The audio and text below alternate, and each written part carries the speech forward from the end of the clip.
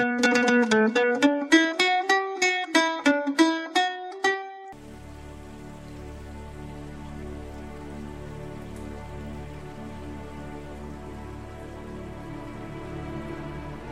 and welcome to Publish Me, a monthly podcast series from the AS21 Podcast Network, where we discuss the publishing process of the fantasy epic The Will of the Magi.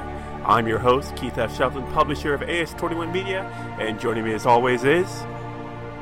Hello everyone, this is Paul Dickinson Russell, the author of The Will of the Magi. Hope you're doing well this summer. Hi, I'm Rana Gaynor. I'm the artist for the book cover The Will of the Magi, and I can never remember what order people introduce themselves in this podcast. Yeah, we always get it wrong, so it works out for us. Don't worry, Rana, we're going to kick Paul to the curb in a couple months, and then you get to take the number 2 spot, okay? Sounds about right. Yeah. Well, this is the August 2017 edition of the podcast, Chapter 29, Writing What You Know with guest Evan Tucker. He'll be joining us shortly. We're continuing the process of, so last month we had on Corey Parker discussing editing update. Corey will most likely be on next month again, depending on where we are. So for the update, Paul, what's going on? I have a little bit left before I can send the final third to Corey. This month kind of kicked me a little bit in terms of eating up some of my time, and other issues arose that, stole time from me that I would have dedicated to this. So I am about 2 weeks behind at the moment. So I'm hoping to have final remnants all to him by the 10th or the 11th. Been hellish recently. Yeah. I was going to say, because you had told him a month ago that you would have it to him in a couple days, so... Yeah, that was when issues started arising. Everything all right? Yeah. I feel as though I can trust this audience and trust everyone here. I get to be one of those wonderful creatives who, has mental issues. So for me, antidepressants are a... Oh. Anyone who's listening to this, do not feel sorry for me. Leave it off. I'm just letting everyone know it's just me working through the right combination with a wonderful doctor. So it's, a week of, what does this do? What does that do? Okay, this works. So that's, that was what happened there is, a new med was added in and, we're working on getting the dosage right. Okay. For anyone who doesn't have those issues, you are lucky. For the rest of us in the world who do, make sure you get it all right. Otherwise, it's a... My pardons on the language. It's okay. We'll bleep it out in post. But, my condolences for you, man. I'm sorry to hear about having troubles with that. Well, I mean, I will say, in all honesty, it's it does suck in those regards, but also it's oh, good. I can compare myself to every other really awesome writer out there, because they all are screwed up. True. As long as I don't stuck being a drunk or an opioid addict, I'll be good. And luckily, one of these medications prohibits me from drinking, so I'm good there. Hey, that works. So yes, that has been the kicker right there. But luckily, these things are putting some pep in my step at this late stage, which is why I should be done shortly. Wow. Okay. How are you doing, Rana? I'm doing okay. Asanophilia on the mental health. Past month, I was also kind of dealing with some stuff, but I'm doing better now. I am trying harder than ever to find a full-time job. I've been teaching myself UX design and some coding, so try to throw my hat into those rings as well. I'm hopeful. And I'm also starting to work at the Renaissance Fair in a couple weeks as well, so that'll be interesting. Woohoo! Yay! The very glamorous job of selling French fries to people in costume. Now, just to confirm, this is going to be the Virginia Renaissance Fair? No, this is the Maryland Renaissance Fair. Maryland. Okay.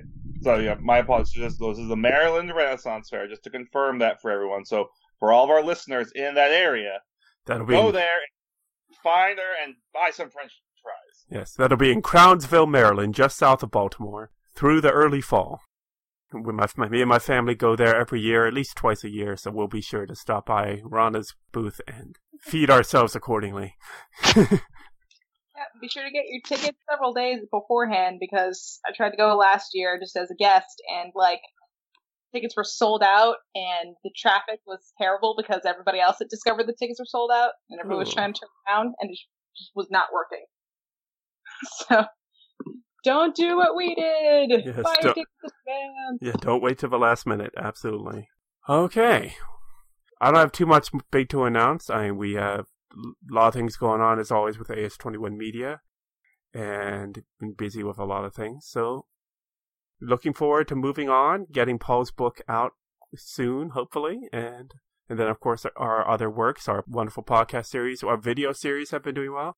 Since it was last on, I went to Virginia Comic-Con in Richmond. It was a 2-day affair, and it was nice, and met some wonderful people, saw some very, very interesting costumes, and made some friends, and it was a good time. It was a bit daunting doing a 2-day event, but had some good moments. Yeah, look forward to don't know if we're going to make it back to the show in the fall, but maybe next year, going back for a couple of the events. So something to look out for. Time coming ahead. All right, so this is chapter 29 of the Publish Me podcast, which a few more chapters deep than we had thought we were getting to, but that's perfectly fine. This is part of the process, right, Paul? Absolutely. Sadly, but true. This is part of the process. So this month, we're talking about writing what you know, or bringing your own culture into your writing. For that, we are welcoming AS21 podcaster Evan Tucker. Evan is the writer and producer extraordinaire behind 2 AS21 podcast series. There's Tales from the Old New Land, which comes out weekly to bi-weekly, depending on your calendar, as he discusses Jewish culture and storytelling from a sort of prairie home companion. And then also the host of It's Not Even Past, a history of the distant present, which is a historical podcast looking back at today's headlines. That is an occasional podcast that pretty much comes out whenever Evan's got something together to go with it. So, Evan, welcome to the podcast this month. Is this where I say something? Yes, absolutely. Hi. It's very weird talking without a script. So, just, I guess, bear with me here. This is, it's very weird just talking online and knowing exactly what to say. And knowing, it's like the Heisenberg uncertainty, because the second the recording is on, it completely changes the way that you talk. Wait, are you telling me you didn't get the script? My assistant should have sent you the script days ago. You pay your assistant. You don't pay us, but you pay your assistant. Yes, my assistant, that's my daughter Michelle. She's 6, so her emailing skills aren't quite up to par. But I honestly find it hard to believe that any 6-year-old's online skills aren't up to par. Well, I'm also going to say, he doesn't pay his assistant in money. She's 6. He pays her in candy. Yes, absolutely. This is sounding creepier and creepier. If she wasn't my daughter, it would be, but we won't go there. Absolutely. Anyway. All right, we've been working steadily on Tales from the Old New Land has it been a full year now? It has to have been. It was, the idea came out basically, it was July 4th last year. Okay. When we first started talking about it. I don't know exactly when we started actually broadcasting. For a while, basically, I just wrote it by drinking about a half dozen cups of coffee every hour for about 3 months, and then the ulcer told me to stop. So I stopped for a while, and then I'm finding out maybe I'm going to switch from coffee to tea and write at a slightly slower pace. And this way I can do a little bit every week or every other week rather than giant spurts of it every month, which ended up being more once every quarter. I think this is a much better way of doing it. Don't you? Yeah. I mean, it seems to be working all right. It's okay, it's, you guys don't understand, you don't even know when you have the Jewish inflections. I checked it. We have 11 episodes out now. The first episode was actually posted on November 12th. So. Oh, that's strangely close to now. In my memory, at least. Yeah, that's going back 10 months, but we probably started the conversation a year ago. Absolutely, and we must have. I'm sure that it was around this time last year that I was really beginning to knuckle down and start work on it. I have no idea exactly when it was, but I'm sure I could go back through the old blog and check exactly what I was doing. But not that really tells us much one way or the other. That's one thing, of course, with both of your podcasts, you actually publish your full transcript on your blog before it comes out as a podcast. Yes.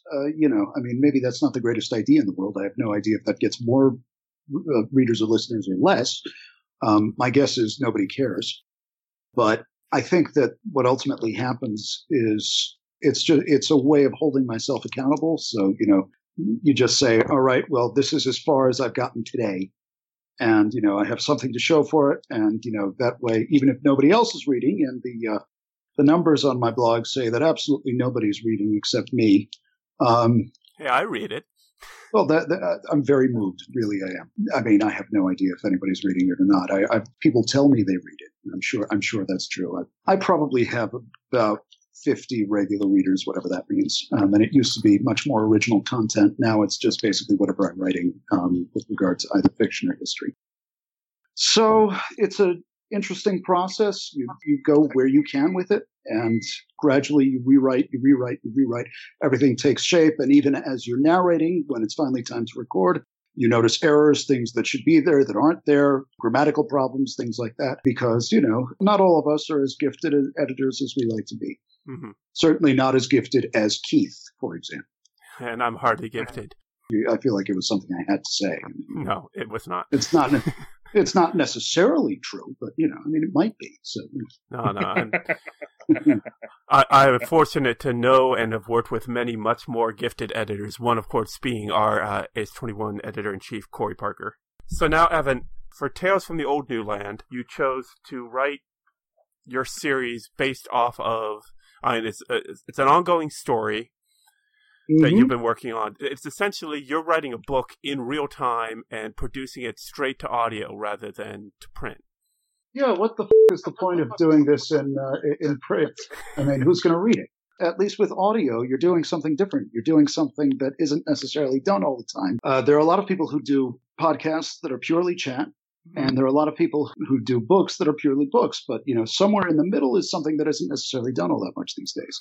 It's a worthwhile experiment to try. The idea is not just to have a book.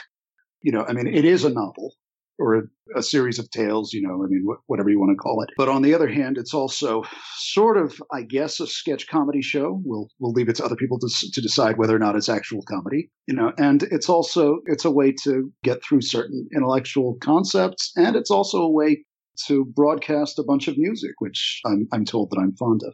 Mm-hmm. Including my own, but other music as well, music I like, music by people I like. We'll get to all sorts of different music as time goes on as well.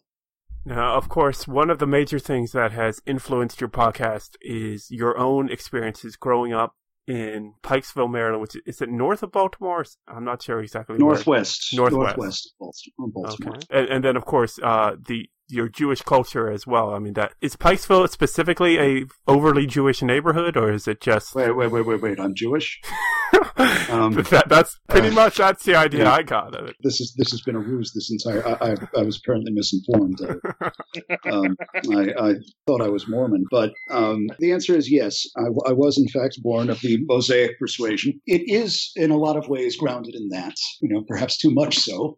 Of course, the problem is that when you're born in a milieu that nobody else understands, you basically spend your entire life trying to explain that milieu to everybody else, and everybody else is just like, just shut the up already. But, how else do you turn out to be the bundle of neurotic tics that you become? Basically, I just try to explain everything to people who don't understand as Pikesville. And if not Pikesville, then just Jewish. And, I think that covers roughly 80% of all my mistakes. Not more than that, I might add. When it comes to growing up in Pikesville, which is just the most generic name you can have for any town in the world. Mm-hmm. Albeit, of course, when we were growing up, it was known to the greater Baltimore County as Ville. Oh, come on, it was high school, Yeah. But Pikesville was in some ways it was idyllic, in some ways it was most certainly not. It was, you have to think of it as like an artificial 1950s. Jews were the last white people to make it out into the suburbs. We were not even really considered white until people of color were able to attain a certain amount of rights. We'll just say white goyim decided, all right, you can't have any more rights. We're cutting it off, and you're with us now because we have better enemies. So this whole privilege thing is rather new to just about everybody. Our generation is the first Jews that were even born with the majority being in the upper middle class or even the middle class. And it's a very new experience with the result that everybody is a little bit traumatized from 2,000 years of this. It just results that nobody ever knows how to get along with each other. Everybody is always yelling. Everybody is always complaining. And everybody basically wants to kill each other all of the time. But we somehow never do. And somehow the community completely coheres. And it always stays, and we all just sort of stay in this perpetual state of imagining each other's murder. And I often think to myself that this is, in fact, the great secret of being Jewish. That the expectations of what life has to give you are so low. You expect so little out of life in comparison to the rest of the world. You are taught from the earliest age to demand nothing. Judaism is literally a portable religion in which people who practice Judaism are commanded to obey 613 different rules in the Torah, all of which are designed almost tailor-made to separate you from the rest of the world population, so that wherever you go, the only people that you have anything in common with are other Jews, because they're the ones who practice the same customs and know how to practice the same customs you do. So because of that, we end up doing all sorts of things that people don't really understand. I mean, how do you explain to someone who is not Jewish that on Yom Kippur, the Day of Atonement, we are supposed to attain a greater degree of holiness by taking a chicken by the neck and swinging it over our head 3 times, and that somehow absolves us of sins? Okay. Yeah. Obviously, nobody but the most observant Jews do things like that. But that's one of the many, many, many, many weird things about the Jewish religion. I've always tried to explain to people, to anyone who's not a Christian, Christianity is a religion of extremely weird beliefs. Mm-hmm. There's one God, but he's really 3 gods. He's one God, but he comes in 3 forms, but only 3 forms. But somehow he's both his own father and his own son, and he's also immaterial. That's weird. And don't make a graven image of him, but we should look upon him with reverence. Exactly. So, and here are these saints, and we should worship them, but we shouldn't have idols. Exactly. That was Catholicism. Yeah. That's the entire entertainment of the different denominations of Christianity, which I'm just gonna, of what little I do know of Judaism is Judaism also has its own separate sects as well, if I remember correctly, right? Separate sect? Oh, sects. Okay, I thought you said sex. I was like, well, there's stories about that in Judaism, but no. The answer to that is, of course. But I mean, here's the fundamental problem for Jews explaining Judaism to the rest of the world is, in terms of our actual beliefs, they're fairly normal. There's one God. He's everywhere. He does everything. You can't see him. And he gave us a book. Follow the book. Done. Mm-hmm. That's all of Judaism. Yep. But what's in the book, and, the customs in Christianity, not that weird. You love thy neighbor, confess your sins if you're Catholic, go to Mass, try to be redeemed by love. That's easy. Yeah. That's pretty easy. Pretty standard stuff there, yeah. Pretty standard stuff. How do you explain that we are more holy by not eating shellfish? How do you explain that we're more holy by not mixing linen and wool? How do you explain? Look, I can go through a whole list of this, and that would be in the entire podcast right there. And I believe Jed Bartlett did a pretty good recitation on the West Wing. Yeah. The West Wing, Jed Bartlett, it's weird. Jed Bartlett had all sorts of things where, I know that he was written by a Jew, but there were certain things with Jed Bartlett where I was like, I don't know about this guy. Like, he was talking, one time he got into an argument with Toby Ziegler, and he says, well, that might pass in a Brooklyn psychiatrist office. And I was like, whoa. Or for that matter, always talking about, how the Old Testament, this is what we call in Judaism the Adversus Judaeus, which is the old tradition that the New Testament is love and the Old Testament is hate. And that seemed to be very big with Jed Bartlett, and it's very big with a lot of Christians to this day. And it's not that they're wrong. This is the fundamental point of Judaism. The expectations are so low that hypocrisy is at least a little bit limited. It's not that they're wrong that there's an enormous amount of hate in Judaism. It's like the Seinfeld episode where George Costanza is called in for having sex with a cleaning lady on his desk, and he goes, "Is that wrong? Should I not have done that?" Well, it's basically the same thing in Judaism. When we committed a genocide onto Amalek, and the story of the Ten Commandments is not, in fact, that Moses broke the Ten Commandments, as in the Charlton Heston movie, the earth opened up and all the idol worshippers were dead.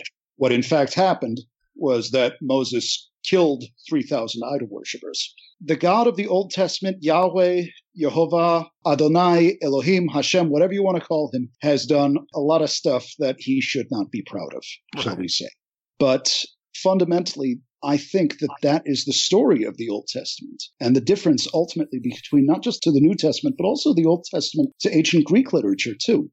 The Old Testament is ultimately about people who are struggling, about families who hate each other, who are cheating each other out of money, who are having affairs behind each other's backs, who are selling brothers into slavery, doing all sorts of things that the worst families that we know do. And what it's ultimately about is that these people are no better than we are. And it's not saying necessarily that that's okay, but it says that you should aspire to do better. And if you can't, you move on. And you can try to do better tomorrow. And that is the fundamental difference to Christianity. Christianity is all about mercy and pity and peace and love. And then, you kill a couple million Jews every 500 years.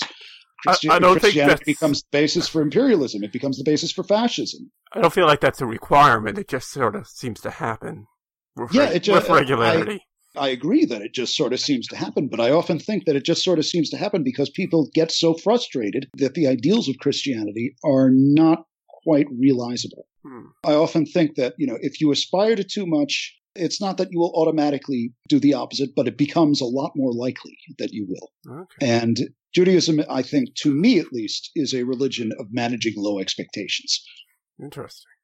I wonder if we should put a disclaimer at the beginning of this podcast episode that, we're going to be talking about some pretty controversial ideas.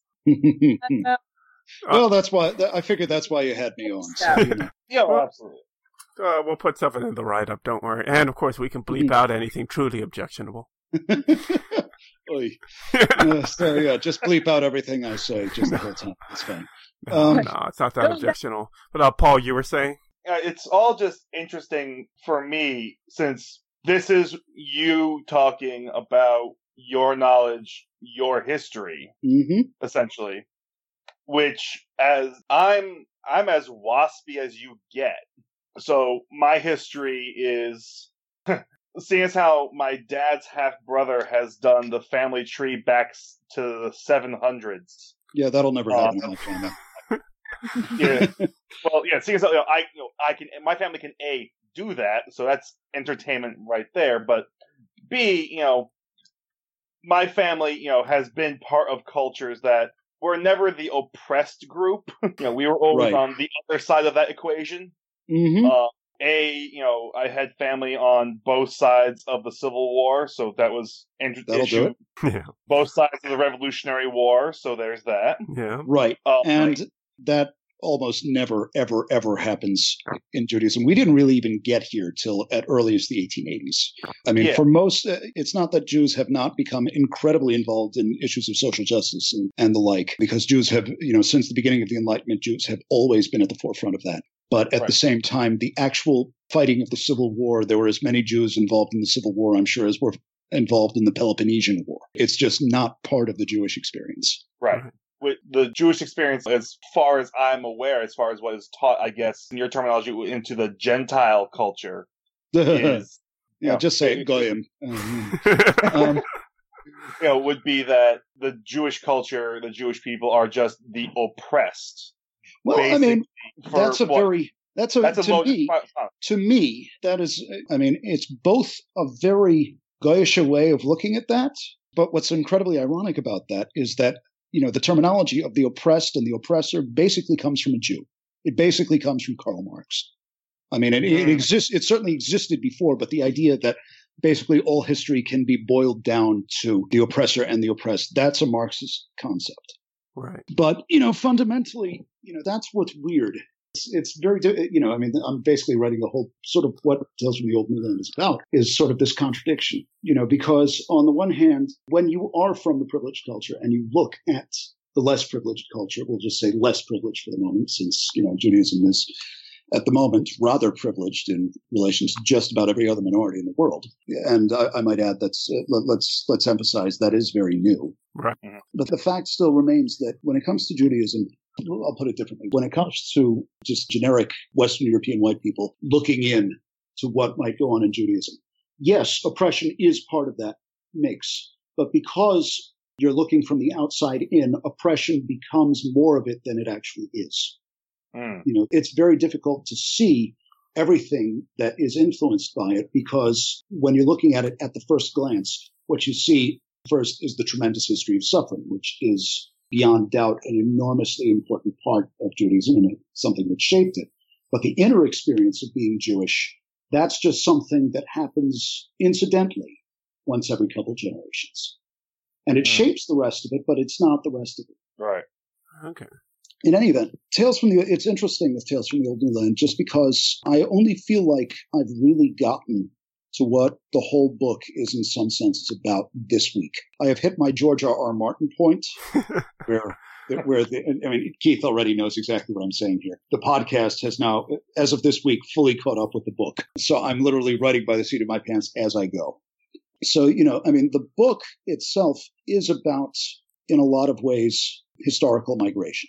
It's about what happened, trying to tell the story by looking through individual characters, trying to tell the story of larger social movements. Trying to tell why this happened to Jews and why Jews became these forces within the life of other countries, of other civilizations, and also why other civilizations welcomed Jews into their midst. Right. And the point is, there's a great Jewish writer named Amos Oz, who's an Israeli writer, one of my favorite writers, who talks very much about how, the most important thing as a writer that you can do is to make your characters as particular as you can. The universal, the way he puts it, is that the path to the universal is through the particular. So the more details you have, and this is writing 101. It's not like it's that deep an insight, but right. The more details you have, the more relatable and the more parallels there are in the reader's mind.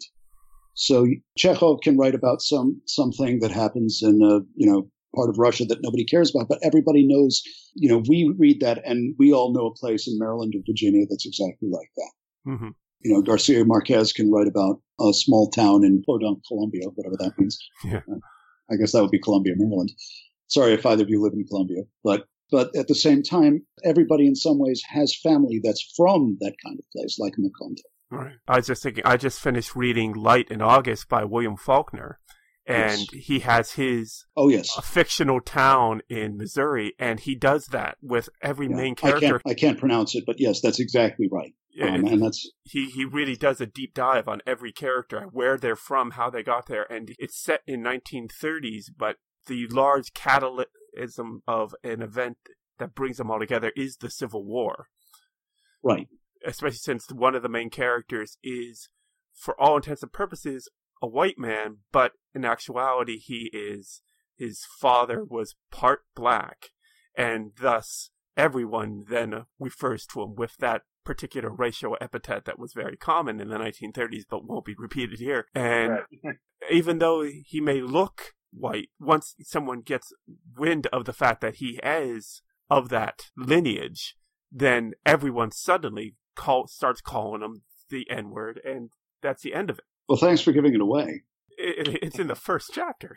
Okay. I haven't read Light in August. I've read As I Lay Dying. I've read short stories like The Bear. But what a lot of people say is that Southern fiction was probably the dominant force in American fiction in the first part of the 20th century, and that Jewish fiction was the dominant force in the second. Mm-hmm. And it comes from the same thing. There's an interview that Shelby Foote did one point where he was asked, I forget who it was, maybe it was Charlie Rose, I don't know. And he was asked, why are there so many great Southern writers? And he goes, because we lost. Mm-hmm.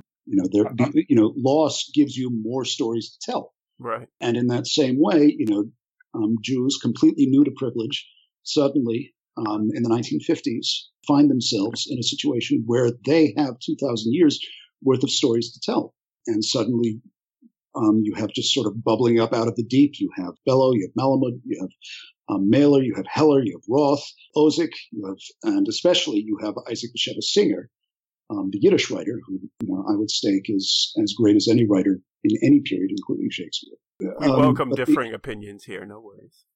Well, I'm not sure listeners do, but the point with all the writers generally is that it often seems that writing is especially important in cultures where it's almost sort of new to them, where privilege is so new that finally there's a chance to tell hundreds and hundreds of years of oral tradition and of stories. A lot of people feel like best American. And this is this is not necessarily my point of view, but a lot of people feel that the greatest American writing had already happened by about 100 years ago. Mm-hmm. By 100 years, that covers Moby Dick, that covers Huck Finn, covers Leaves of Grass and Emily Dickinson, that covers quite a bit. By 80 years ago, you get Hemingway, Faulkner, Fitzgerald, Woolf, Dos Passos, whatever.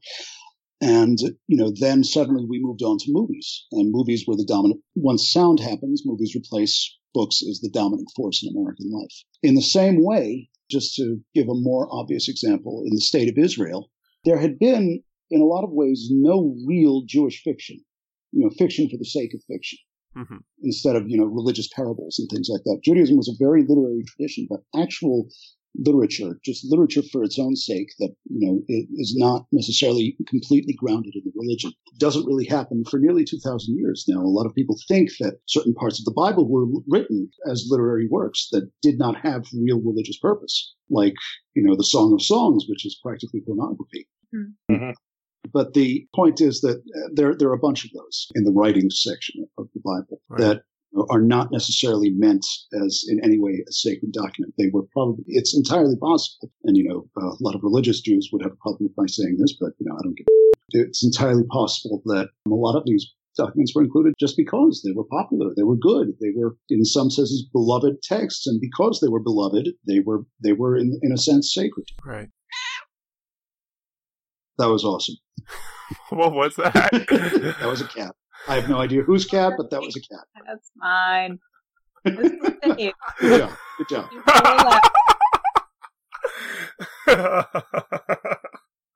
The cat has spoken. Yeah. And the cat came back. Oh, wow. That. Sorry. Good night, folks. Are you going to pull Costanza and leave the room now?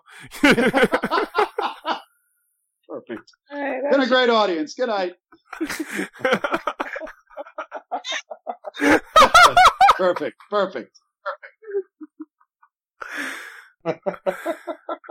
Whenever I hear a cat, the first thing I think of is Ralph Wiggum putting in cat on the screen and then going, "I'm learning." All right, and there's the Simpsons reference. All right, we're hitting all the major points there. Hitting all the requirements. Yes, absolutely.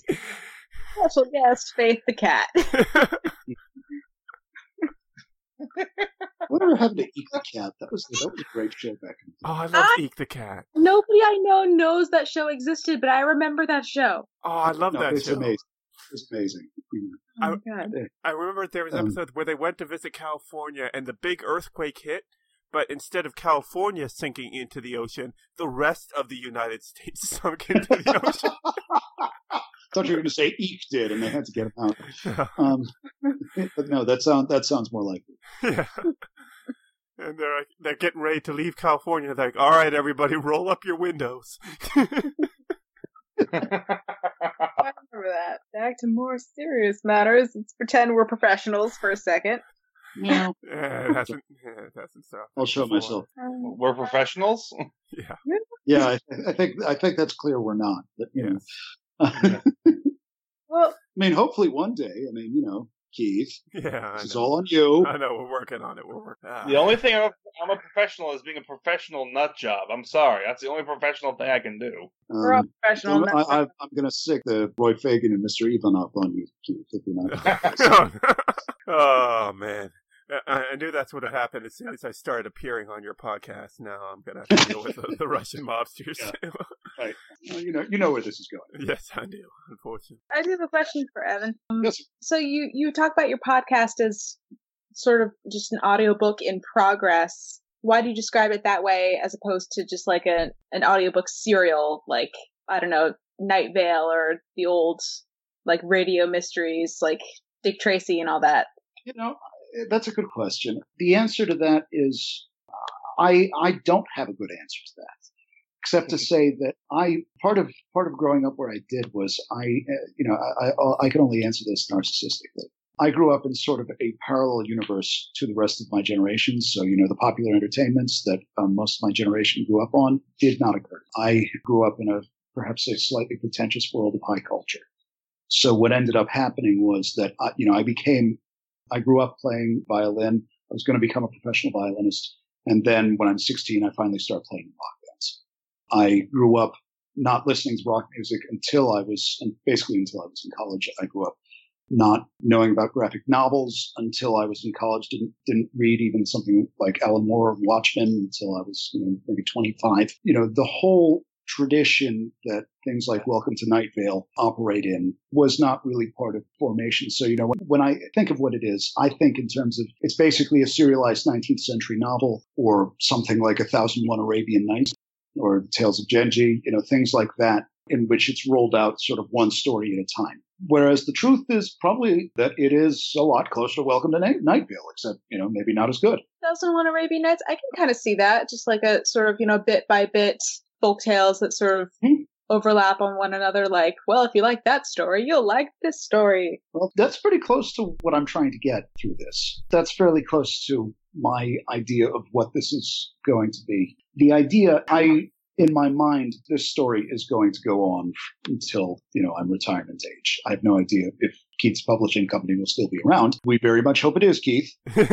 Don't make me stick the Russian mafia on me. Oh, no. You think I'm kidding, don't you? What's bad is I know you're not.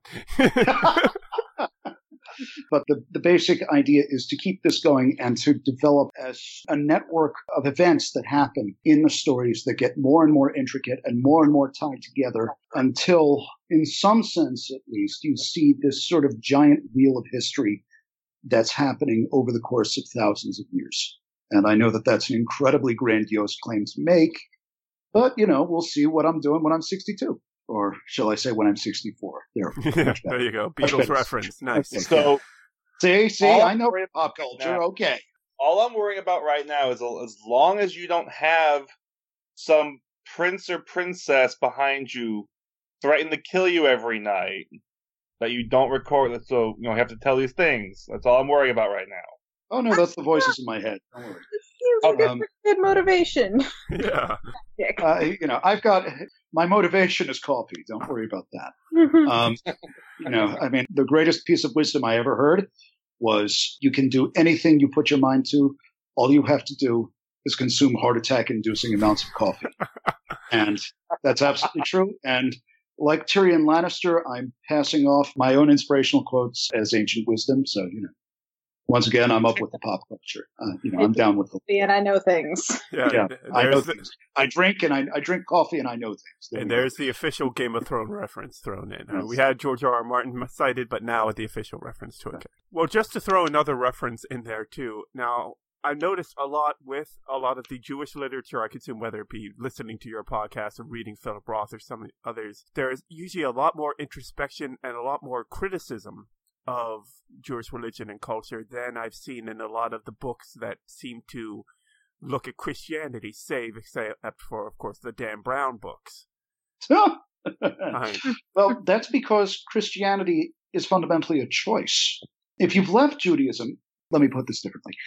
When you're in the modern era, you are not necessarily born into Christianity, even if you were in a family that was historically Christian. The events by which your family may have left Christianity may have happened 2 or 3 or 4 generations ago. And as far as you know, you're in a family of atheists or pagans or whatever else, or Buddhists, or, it doesn't really matter. And that is the ethos you grew up with. And, in many ways, you're somewhat unconnected with it. So if you assume Christianity, and if you want to take on the mantle of Christianity, it's a choice by which you can always ignore it. Right. Ignoring Judaism is not an option, at least not yet, and maybe not ever. If you're born into Judaism, you're born into it. There's no getting around it. It is a birthright. It is an inheritance. And it's an inheritance that many, many, many people don't want. And a lot of secular Jewish writers, the most obvious, of course, is Philip Roth, obviously also Woody Allen, but we won't get into that. Yeah. But in both those cases, the main influence is sort of this, not just a criticism, but in some ways, at least in Roth's case, a love-hate relationship with it, where at the same time you have great affection for the thing you hate. Now, even that is something that, let's just say, in Goyish culture, in Western European culture, which is very big on individual rights and choice and things like that, it doesn't really occur to people that you can love and hate the same things at the exact same time. If a relationship goes south, it ends. Obviously, that is a new conceit, and Catholicism doesn't agree with it. But then again, Catholicism is not a Northwestern European concept. It comes from Rome. The idea that if you don't like an idea, you don't have to follow it, that's also something that comes from Northwestern Europe. Judaism is a much more Mediterranean thing. And I'm tempted to say that it's closer to Eastern religions and how holistic it is. But at the same time, whereas there is a sort of passive acceptance in a lot of Eastern religions, Judaism, the best way to explain it is to say that, to take the word Israel, Yisrael, which means he who wrestles with God. The whole criticism is the whole idea of it. It's the whole point of it. The whole point of it is to engage with the ideas actively and to basically subject it to as rigorous a critique as you can. Because at least the Jewish point of view is, or would be, that if you don't subject it to a rigorous critique, if you don't put up the greatest possible resistance, how do you know if it's true? Wow. And that makes for a very, very different, not just value system, but very different mindset and state of being and way of looking at the world than anybody who was not born into this culture, we won't say religion, but culture, would ever have. In the case of particularly Protestant, Keith, you grew up Catholic, didn't you? No, I grew up Presbyterian. You grew up my father was Catholic, and he converted to Presbyterianism upon marrying my mother. I have no idea. Thank you for a Catholic this whole time. No. Yeah, everything I've said so far has been completely full of shit. So, but let's do this again tomorrow. No, but I grew up in Presbyterian church, and about the time I reached 16, I realized a lot of the stuff I was hearing out of them was predominantly bull. So because I was never a big fan of predestination. Understood. I believed that there had to be free will. There's no way that this is all a plan and we're all sticking to the script, as it were. And the things seem too random. Right. That there could be some guidance. So really, I describe myself nowadays as deist. I believe in God, but I don't believe I need to attend church. All I can say in response to that is that when it comes to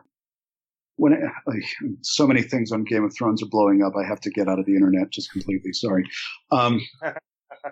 So apparently this was the best episode this year. I'm just saying. Yeah, and for a little bit of inside baseball, yes, we are recording this podcast on Sunday night, August 6th, so we're really right up against our deadline.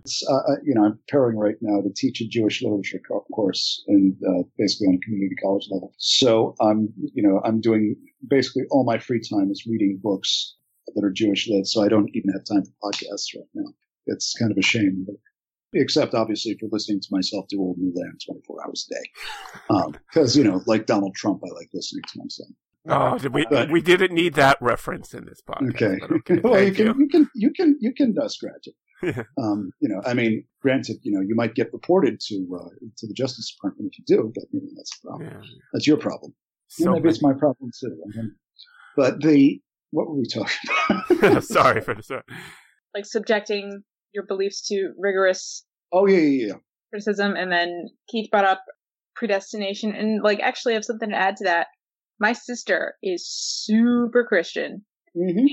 My father happens to be Jewish. He's a nice Jewish boy from the Bronx. Nice. So he grew up.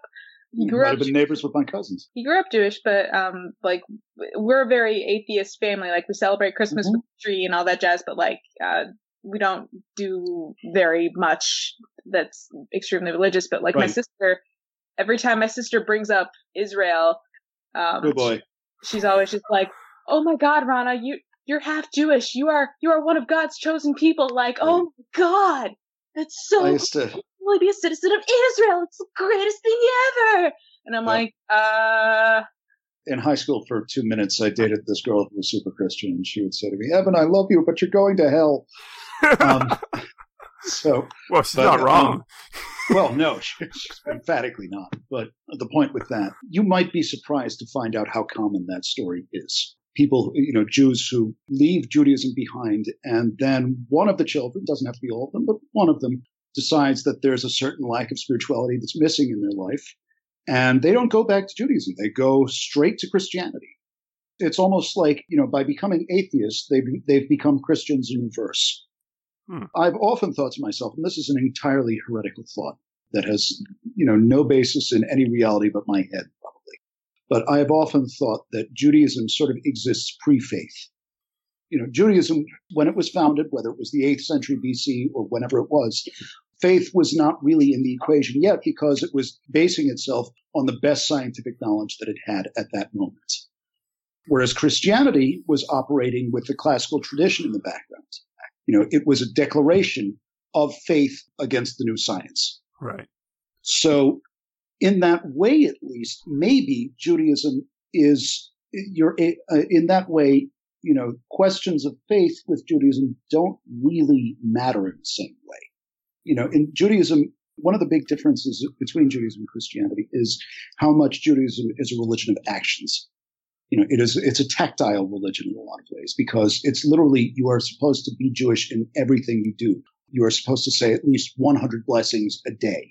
In Islam, you pray 5 times a day, so it's not exactly unique, but you're supposed to pray 3 times a day, and the prayers, certainly in the morning, are rather long. You're supposed to be able to do all sorts of things over the course of an entire year that distinguish you. And, just by the simple manners of how you dress, the languages you speak, the books that you study, you are completely separated from the rest of the community. So whether or not you have faith doesn't really come into it because you're already Jewish before faith even really has anything to do with it. So anyway, that is a very personal explanation and personal view of a very complex question, which I should not pretend that I have any answers to, though I always obviously do. Well, when you think about the history, what the Jewish people has gone through, it's kind of understanding that for so long, so many people were, oppressed, criticized, ostracized because they were Jewish, that has become the defining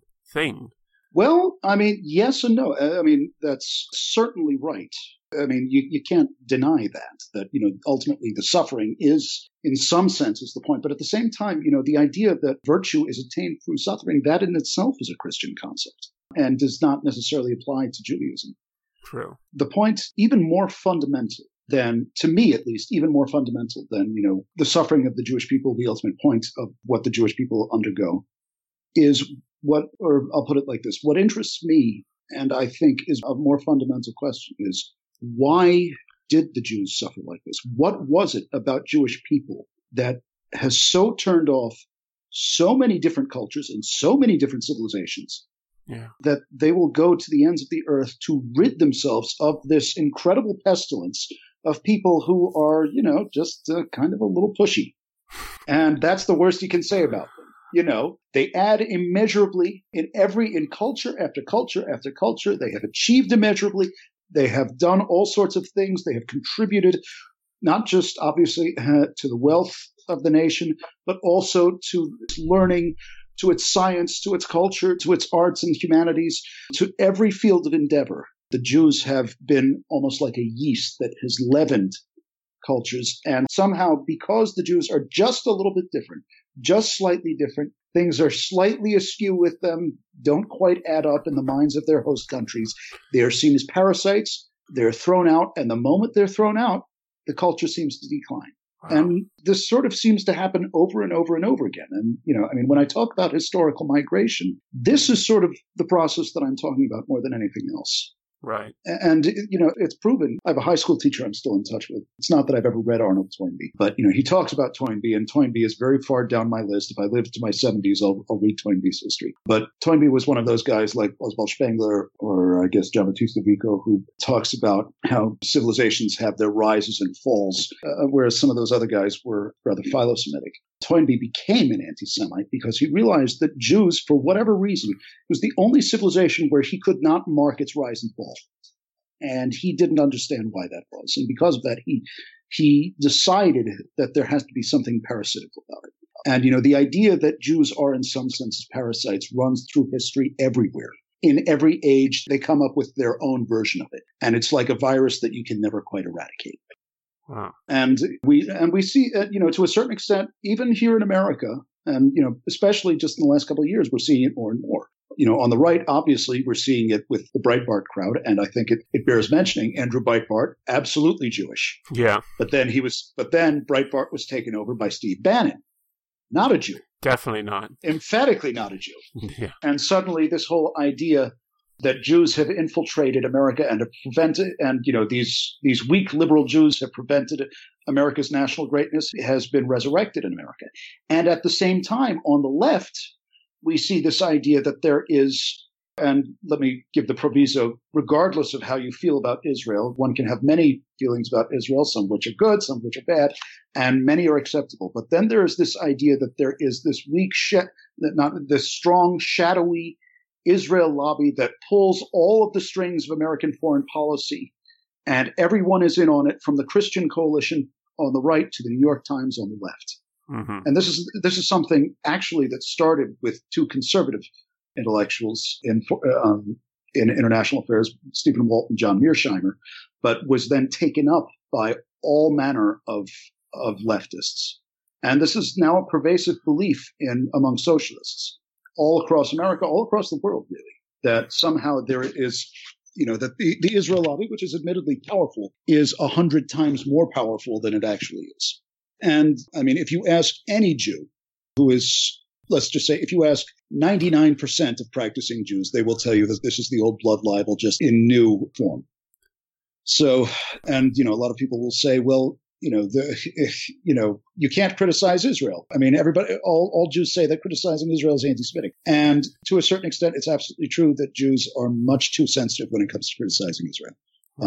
That cannot be doubted. The flip side of that is assuming that Israel is the absolute modus operandi of American foreign policy, that everything is done on the behalf of Israel, or assuming that Zionism is in itself something that is unconscionably racist when all Jews have done is try to insist on the same national self-determination that every other country got. But somehow, because it happened before 1945, when everybody decided that nationalism was something that was terrible, they all got in before 1945 when nationalism was okay. But Israel was in 1948 when suddenly national self-determination was decided to be the scourge of everybody, the scourge of all humanity. As Eric Hoffer, one of my favorite thinkers, says, who is not Jewish, I might add, said, often Israel, the one Jewish nation in the world, is expected to be the world's one Christian nation. Right. What else you want to know? Oh, we covered a lot there, and we've been talking for over an hour here, so we got... Yeah, that's pretty much me just running my motor mouth. So, there's not much to cut out, so... So this is going to be a long episode going out there. So I'll just open it up. Last thoughts, Rana, Paul, anything you want to ask Evan before we release Final thought, that's Jewish too. Okay, well, bringing it all back together to Evan's podcast. Oh, well done, all these ideas that we spent the last hour talking about, are you presenting these in your podcast as sort of like a research project, or are you sort of weaving it into the narrative, or the second, without a doubt. The whole point, it's not even necessarily to dramatize the ideas, but just to sort of say that this is how it might be. You could say that this process is how it happens, the process of how the story unfolds.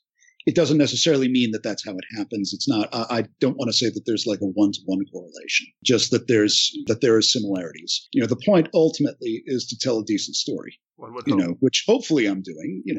Who the hell knows? And hopefully somebody is out there who vaguely likes it. If there's one person who vaguely likes it, well, that sucks. And why the hell am I doing this? But for the moment, that's what we'll live with. Interesting.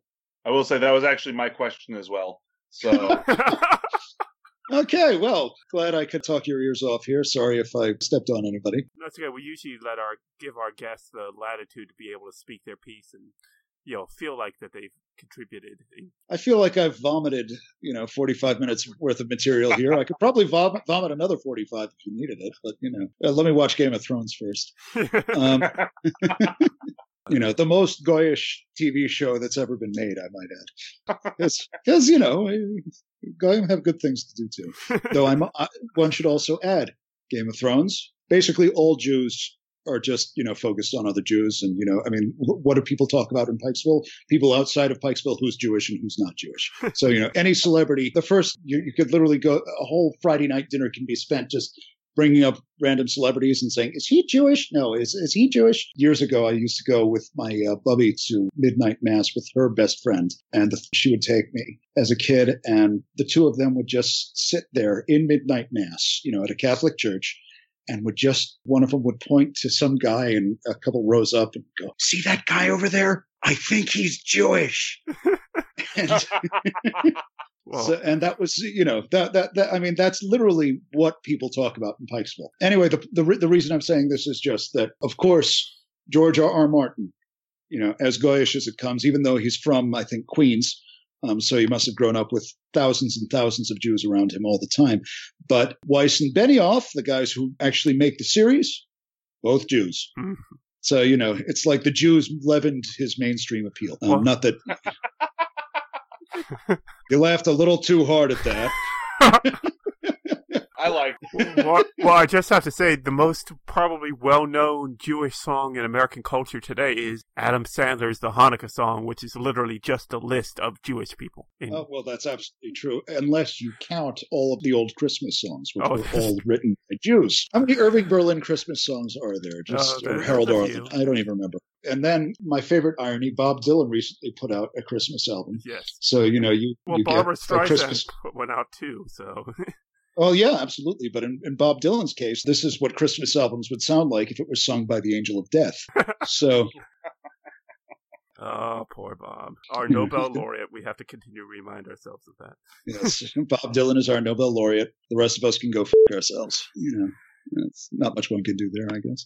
All right. Well, thank you very much for joining us this month, Evan. And be sure to check out Tales from the Old New Land, available on Podomatic and wherever podcasts are available, including media.as21.com. And to find Evan, furthermore, your blog it's on Blogspot, right? Yeah, it's just evantucker.blogspot.com. And these days, it's basically just Tales from the Old New Land. Yes. With a few exceptions. And of course, if you are a listener to Tales from the Old New Land, that is Evan in almost all iterations of voice. Yeah, I do just about all the voices, except for Keith's. Yes. Well, I'm working on that. I'm trying to do a Yinzer accent, and it's not coming to me. Yeah, better to go to the real thing. Yeah. All right. Well, thank you very much, Evan. Right. Thank you. All right. And as always, thank you to Rana and Paul for joining me this month. This has been Chapter 29 of the Publishing Podcast. Remember, you can find us on Podomatic, Apple Podcasts, Stitcher Radio, TuneIn, Google Play, and media.as21.com. You can reach out to us on Facebook, facebook.com/publishpodcast, on Twitter @publishpodcast, or email us, publishpodcast@as21.com. For AS21 Media, I am Keith F. Shovlin. Ron Gaynor. And I'm Paul Dickinson Russell. Remember, where there are thoughts and ideas, there are stories. We'll see you next month.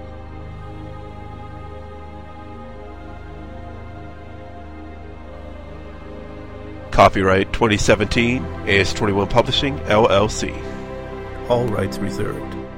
AS21 Publishing. What do you want your book to be?